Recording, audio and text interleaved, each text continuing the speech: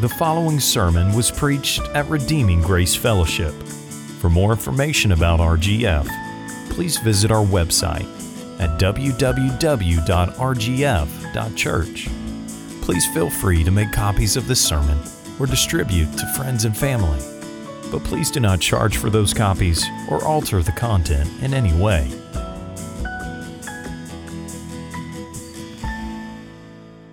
It is so good to see all of you here today as we consider the important yet often neglected subject of biblical anthropology.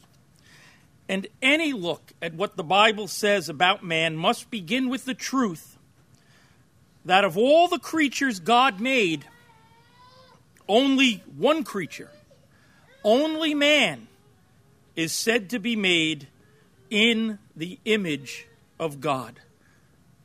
Imago Dei, which is the Latin phrase meaning image of God. And we read this in Genesis 1, verses 26 and 27. Then God said, "Let us make man in our image, after our likeness, and let them have dominion over the fish of the sea, and over the birds of the heavens, and over the livestock, and over all the earth, and over every creeping thing that creeps on the earth." So God created man in his own image.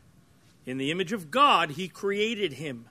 Male and female, he created them. Now, what does that mean? I'm going to offer a very simple and very general definition to begin with, then get a little more detailed as we move along, and then finally look at some very clear and specific implications and applications of this great truth. And let me say at the outset, I'm very much indebted to some material from Wayne Grudem for a lot of what I am going to share with you this morning. Now, very simply, the fact that man is in the image of God means that man is like God and represents God. Really, that's all the Scripture says. It doesn't offer any explanation beyond that, not specifically, not explicitly. The fact that man is in the image of God means that man is like God and represents God. When God says, "Let us make man in our image, after our likeness," the meaning is that God plans to make a creature similar to himself.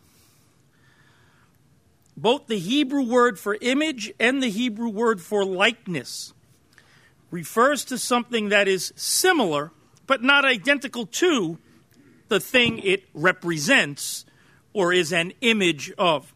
The word image can be used of something that represents something else. And it's interesting that theologians have spent a great deal of time and energy attempting to specify one characteristic of man, or at the most a few characteristics of man, in which the image of God is primarily seen. For example, some have said that the image of God consists primarily in man's intellectual ability. Others say it's in his power to make moral decisions. Others have said that the image of God referred to man's original moral purity, or his creation as male and female, or his dominion over the earth. The fact is, though, that Scripture never defines or explains the image of God in this way. In fact, as I said, Scripture really doesn't explain it at all. Not explicitly, at least. Again, the Hebrew words for image and likeness simply informed the original readers of Genesis that man was like God and would in many ways represent God. Not perfectly. God is infinite. We're finite. God is invisible. God is spirit. We are physical. We are material. But in some way, we are told that we would be like God and would in many ways represent God. And this is why we do not find anywhere in Scripture something like this. The fact that man is in the image of God means that man is like God in the following ways: intellectual ability, moral purity, spiritual nature, dominion of the earth, ability to make ethical choices, and so on. No list like that could ever really do justice to this great truth. Yes, these are some of the ways man is like God, but certainly not all of the ways. You see, again, the text only needs to say what it does. It only needs to affirm that man is like God, and the rest of Scripture fills in more details to explain this. And what I mean by that is that as we read the rest of Scripture, we realize that a full understanding of man's likeness to God would require a full understanding of who God is in his being and in his actions, and a full understanding of who man is and what he does. So the more we know about God and man, the more similarities we will recognize, and the more fully we will understand what Scripture means when it says that man is in the image of God. That expression refers to every way in which man is like God. Now, does this mean that it's not helpful to list some of the ways in which we do know and understand that man is like God? Of course not. And we will do just that in a little while, and we will look at some specific aspects of our likeness to God. But first, let's talk about what happened in the fall to the image of God in man. Can man still be thought to be like God after he sinned? And I think that question is answered quite clearly in Genesis 9, verse 6, where God gives Noah the authority to establish the death penalty for murder among human beings.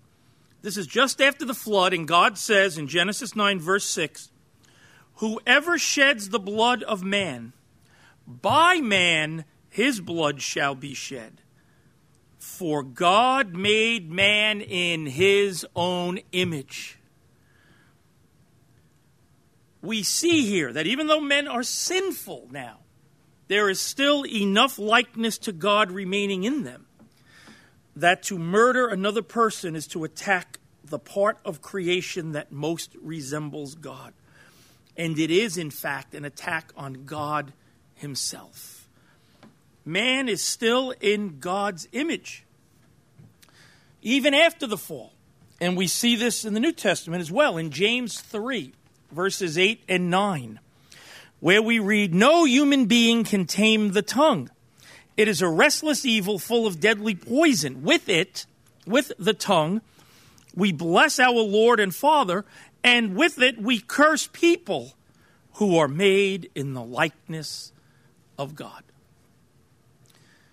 Here we see that people, all men generally, not just believers, are made in the image of God. Now, of course, since man has sinned, he is certainly not as fully like God as he was before. His moral purity has been lost, and his sinful character certainly does not reflect God's holiness. His intellect is corrupted by falsehood. His speech no longer continually glorifies God. His relationships are often ruled by selfishness rather than love. And we could go on and on. The point is that man, despite having sinned, is still in the image of God. Now, in every aspect of life, some parts of that image have been distorted as a result of the fall. But we are still in God's image. We are still like God and represent God. But the image of God in us is distorted, meaning we are less fully like God than we were before the entrance of sin. Now, this means that it is important that we understand the full meaning of the image of God, not simply from observation of human beings as they currently exist, but from the biblical indications of the nature of Adam and Eve when God created them and when all that God had made was very good. The true nature of man in the image of God was also seen, of course, in the earthly life of Jesus Christ. and the full measure of the excellence of our humanity will not be seen again in life on earth until Christ returns, and we have obtained all the benefits of the salvation that he has earned for us. Now, despite that, it is encouraging to see in the New Testament that our redemption in Christ means that we can, even in this life, progressively grow into more and more likeness to God. For example, Paul says in Colossians 3, verse 10, that as Christians we have a new nature that is being renewed in knowledge after the image of its creator. That's happening now as Christians. As we gain in true understanding of God, his word, and his world, we begin to think more and more of the thoughts that God himself thinks. And in this way, we are renewed in knowledge. We become more like God in our thinking. And since this is a description of the ordinary course of the Christian life, Paul can also say in 2 Corinthians 3:18 that we are being changed into his likeness, his image, literally, from one degree of glory to another. Throughout this life, as we grow in Christian maturity, we grow in greater likeness to God. More particularly, we grow in likeness to Christ in our lives and in our character. In fact, the goal for which God has redeemed us is that we might be conformed to the image of his Son, Romans 8:29, and be exactly like Christ in our moral character. This is the purpose for which the all things of Romans 8:28 are working together. Every trial and every blessing in this life is ordained by God to help us to become more like Christ in our conduct and our character. And the amazing promise of the New Testament is that just as we have been like Adam, subject to death and sin, we shall also be like Christ, morally pure, never subject to death again. 1 Corinthians 15:49 says, just as we have borne the image of the man of dust, we shall also bear the image of the man of heaven. Now this is great news, church. This is great news. The full measure of our creation in the image of God is not seen in the life of Adam, who sinned, and it is not seen in our lives now, for we are imperfect. Rather, the New Testament emphasizes that God's purpose in creating man in his image was completely realized in the person of Jesus Christ. He himself is the image of God. 2 Corinthians 4, verse 4 tells us. He is the image of the invisible God. Colossians 3:15 declares. In Jesus, we see human likeness to God as it was intended to be. And it should cause us to rejoice that God has predestined us to be conformed to the image of his Son. When he appears, 1 John 3 verse 2 says, we shall be like him. We shall be like him. Now, let me mention briefly some specific aspects of our likeness to God. Again, it's difficult, if not impossible, to define all the ways in which we are like God. But we are able to recognize several aspects of our existence that show us to be more like God than all the rest of creation. First of all, there are moral aspects. Moral aspects. We are creatures who are morally accountable before God for our actions, with an inner sense of right and wrong that sets us apart from animals, for example, who have no innate sense of morality or justice, but simply respond from fear of punishment or hope of reward. When we act according to God's moral standards, our likeness to God is reflected in behavior that is holy and righteous before him. And by contrast, our unlikeness to God is reflected whenever we sin. Then there are spiritual aspects of our likeness to God. We have not only physical bodies, but also immaterial spirits, meaning we have a spiritual life that enables us to relate to God as persons and to pray and to praise him. to hear him speaking his words to us through his word. Connected to this spiritual life is the fact that we have immortality, meaning we will not cease to exist but live forever. Then there are mental aspects. We have the ability to reason and think logically and to learn, and this sets us apart, again, from the animal world. Now, yes, animals sometimes exhibit amazing behavior in solving mazes or working out problems in the physical world, but they certainly do not engage in abstract reasoning. As one commentator remarked, quote, "There is no such thing as the history of canine philosophy. Nor have any animals since creation developed at all in their understanding of ethical problems or use of philosophical concepts." He goes on to say, "No group of chimpanzees will ever sit around a table arguing about the doctrine of the Trinity or the relative merits of Calvinism and Arminianism." Similarly, our use of complex abstract language sets us apart from the animals. Our likeness to God is also seen in our human creativity in such areas as art and music and literature and in scientific and technological inventiveness. Then there are relational aspects. In addition to our unique ability to relate to God that I already mentioned, there are other relational aspects of being in God's image.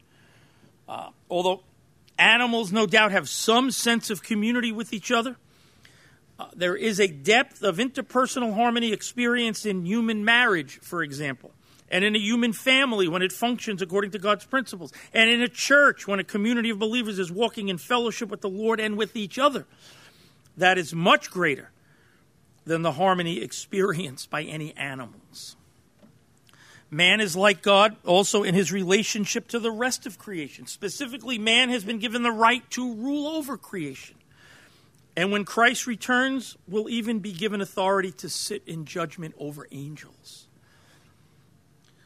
All of these are aspects of our likeness to God. There are physical aspects even. There's a sense in which our human bodies are also a part of what it means to be made in the image of God. Now, certainly we should not think that our physical bodies imply that God himself has a body. For we know that God is spirit, according to John 4, verse 24. But even though our physical bodies should in no way be taken to imply that God has a physical body, there are still some ways in which our bodies reflect something of God's own nature and therefore constitute part of what it means to be created in the image of God. For example, our physical bodies give us the ability to see with our eyes. This is a godlike quality because God himself sees. And he sees far more than we will ever see, although he does not do it with physical eyes like we have. Our ears give us the ability to hear. This is a godlike quality, a godlike ability, even though God does not have physical ears. Our mouths give us the ability to speak, reflecting the fact that God is a God who speaks. Our sense of taste and touch and smell give us the ability to understand and enjoy God's creation, reflecting the fact that God himself understands and enjoys his creation, though, again, in a far greater sense than we do.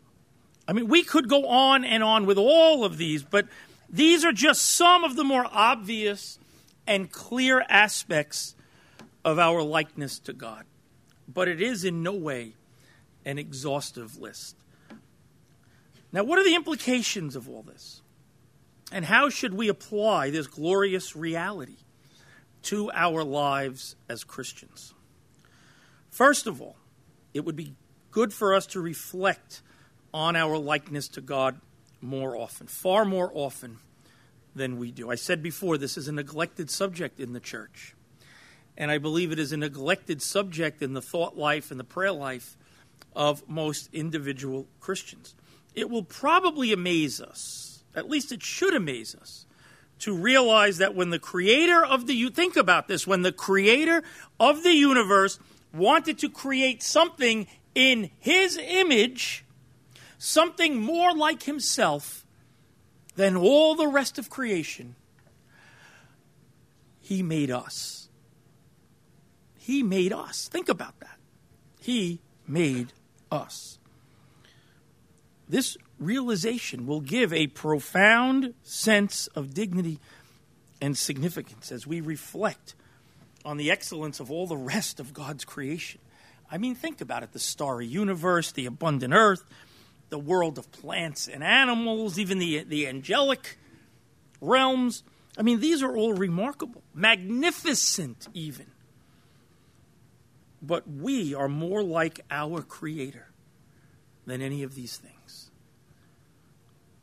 We are the culmination of God's infinitely wise and skillful work of creation. And even though sin has greatly marred that likeness, we nonetheless, even now, reflect much of it and shall reflect even more of it as we grow in likeness to Christ. Secondly, realizing that we have an ability to grow, to become more like God throughout our lives. Our moral sense can be more highly developed through the study of Scripture and prayer. Our moral behavior can reflect more and more the holiness of God.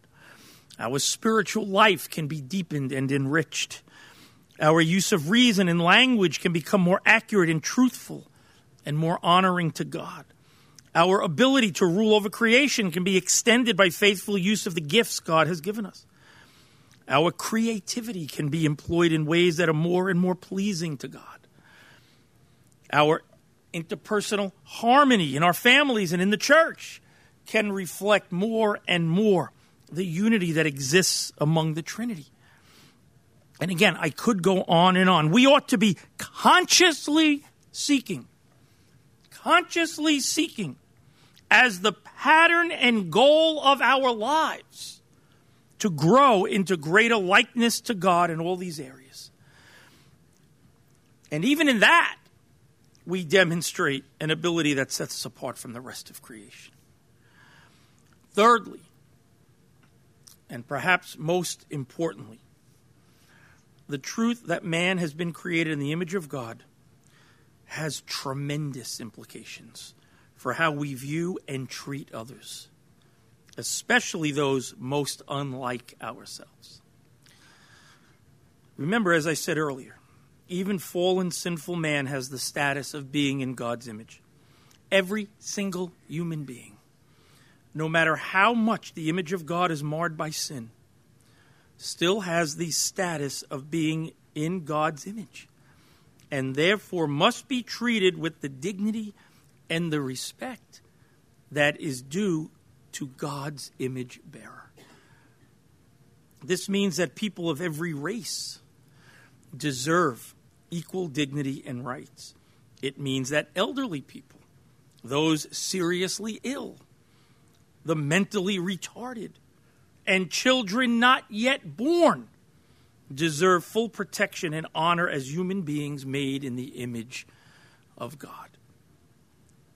When we deny our unique status as God's only image bearers, we depreciate the value of human life, and we end up seeing humans as merely a higher form of animal, as the evolutionists do. And then we begin to treat others as such. Listen, I said before that it is difficult to define exhaustively and specifically what it means that man has been created in the image of God. But as far as the application of this truth goes, God's word is very clear and very specific. And the Bible applies this truth most clearly and most specifically to how we view and how we treat other people. Let's return to two verses that I read earlier. First of all, Genesis 9, verse 6. Whoever sheds the blood of man, by man shall his blood be shed. For God made man in his own image. And then James 3, verse 9. With the tongue, we bless our Lord and Father. And with it, we curse people who are made in the likeness of God. There are two harmful actions here toward other people that are forbidden, based on the fact that we are created in the image of God. One is murder. And this would also include any hateful and sinful violence toward another person. and the other is cursing them. And considering the context, I don't think it's an exegetical leap to conclude that James has in mind not only any kind of strong denunciation, but also any type of harsh or unkind speech intended to hurt or humiliate another person. Now, this is sobering. This is sobering. Not only am I not to murder another person because he is created in the image of God, but I'm also not to curse him or humiliate him for the very same reason. And yet those of us who wouldn't think of murder will all too often let harsh and hurtful words roll off our tongue with hardly a second thought. And when we do this, we sin because we have violated the image of God in the other person. Now, from these two prohibitions against murder and harsh language, we can derive a broad spiritual principle that applies to all interpersonal relationships. And that principle is simply this: we are to treat other people with dignity and respect based on the fact that they are created in the image of God. In fact, Scripture seems to suggest that God regards our treatment of fellow human beings as treatment of Him. For example, Proverbs 19:17 says, "Whoever is generous to the poor lends to the Lord, and He will repay him for his deed." And Jesus said that our works at the last day will be based to some extent on this principle. Matthew 25, verse 40, "And the king will answer them, 'Truly I say to you, as you did it to one of the least of these my brothers, you did it to me.'" You know, we usually associate the word integrity with such traits as honesty and morally correct behavior. But integrity also includes the way we view and treat other people. And I'm sure most of us have known people who are honest and upright in their moral behavior, but who are proud and harsh in their attitudes and treatments of others. I've known people like that. In fact, I see somebody like that every day when I look in the mirror. And yet every person, regardless of gender or ethnic origin or economic or social status or political affiliation, is to be treated with dignity and respect because he or she was created in the image of God. And to fail in this area is to compromise our integrity. And again, this has all kinds of implications. As I've already suggested, our speech to or about other people is to be governed by this principle of treating others with dignity and respect. Paul wrote in Ephesians 4, verse 29, "Let no corrupting talk come out of your mouths, but only such as is good for building up, as fits the occasion, that it may give grace to those who hear." Corrupting speech is any speech that tends to tear down another person, either the one we are speaking to or even the one we are speaking about. This is one area of relationships where we, who try to be circumspect in other areas of life, can grievously fail. It is so easy to speak disparagingly of others with hardly a second thought or qualm of conscience. And yet that person is created in the image of God. This is especially true when it comes to those we disagree with, either doctrinally. I mean, it's terrible when we do this when we're arguing over the truth of God's word, is it not? Those we disagree with doctrinally or politically, especially politically, where emotions run very high. I personally have struggled mightily in this area over the years when it comes to politics, especially toward those on the left whose policies and behavior are demonstrably destructive and at times even evil. I have said the harshest and the most cruel things about them, and at times even to them face to face, to the point of even, and I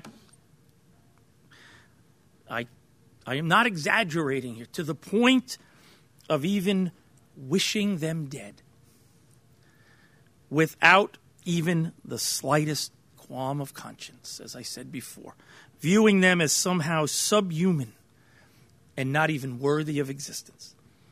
I have hated family members, close family members, who have disagreed with me. I have been willing to sever relationships over political disagreements. It hasn't come to that in our family, but I've been willing. I've told my wife regarding certain of her close family members that I would cut off the relationship with them tomorrow because of their political beliefs. But I never have. After Obamacare was forced upon the American people, I even went so far, and I kid you not, as to hope that a particular, I'm thinking of her right now, close family member who had ignorantly supported this she supported this very enthusiastically. I hoped, and I articulated this, not to her, but again, to my wife and others, that she would someday get a terrible disease and then be denied care under this very program that she thought was so great. I didn't pray for that to happen, thank God. I look back, I could have prayed for that to happen. That's how worked up I was about it. But thank God I didn't. But I wanted it to happen. I really did. Now, needless to say, this is less than a Christian mindset and less than Christian behavior. Thinking and behavior that we should all be ashamed of, especially in light of the truth that we are talking about this morning. And this extends to other people as well. The homeless, the homosexuals, the so-called transgendered and transsexuals. It's so easy to be bothered by these people and to treat them as somehow less than human. And yet all of these people are created in the image of God and thus deserve dignity and respect that we usually reserve for people like ourselves. Now, that does not mean we accept their behavior. That does not mean we do not seek to reason with them and to persuade them of the truth or even oppose them politically when they try to force their agenda on the rest of us. But again, even in our opposition to them, we are to treat them with dignity and respect as people created in the image of God, just like us. Amen? Just like us. However, we need to do more than merely show dignity and respect. In the days of Isaiah, God severely rebuked Israel for their indifference to the plight of the needy. God's words were, "Is not this the fast that I chose, to share your bread with the hungry and bring the homeless poor into your house? When you see the naked, to cover him?" That's Isaiah 58, 6 and 7. Now, this brief message here today is not the place to develop what that might look like for each of us now. But suffice it to say that every believer ought to be involved in some ministry to the needy, whether it is a direct, hands-on ministry or the generous, supportive ministries involved in such work. We can come up with a million excuses as to why we can't or don't need to do this.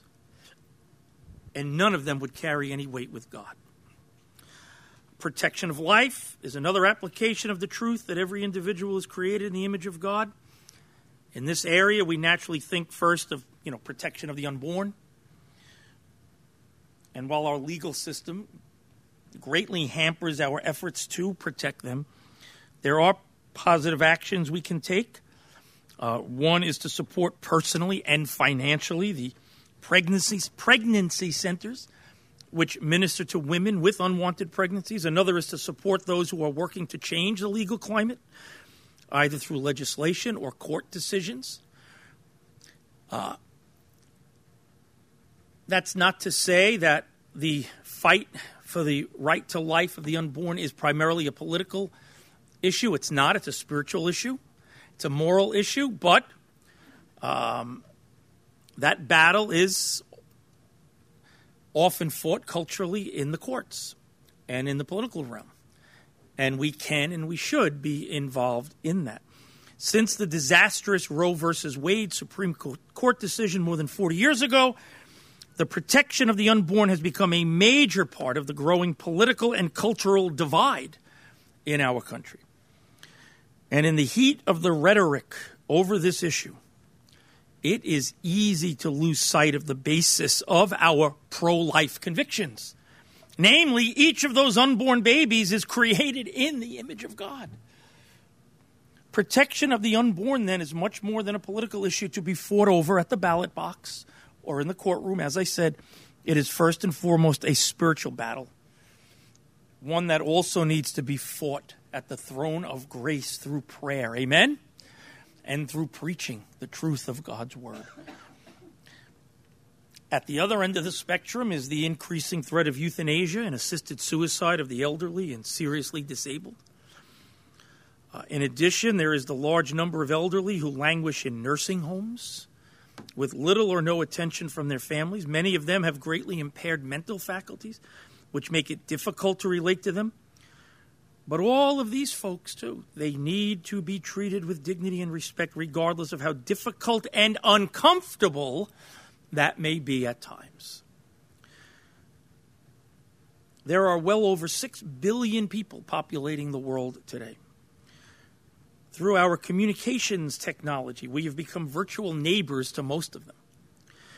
So how do we respond when we read in our newspapers or see on our television screens reports of devastating earthquakes or hurricanes that have killed or left homeless hundreds of thousands of people? Is it merely just more news about our troubled planet, or do we see each of those people as being created in the image of God, and because of that, worthy of dignity and respect and of our compassion and aid? And then there is the growing immigration crisis in our country.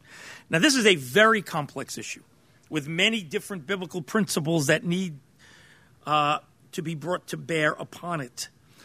But the bottom line is that immigrants, especially those fleeing oppression and danger or even economic devastation, whose very lives are in danger if they don't flee, whether they are attempting to come here legally or not, are people made in the image of God.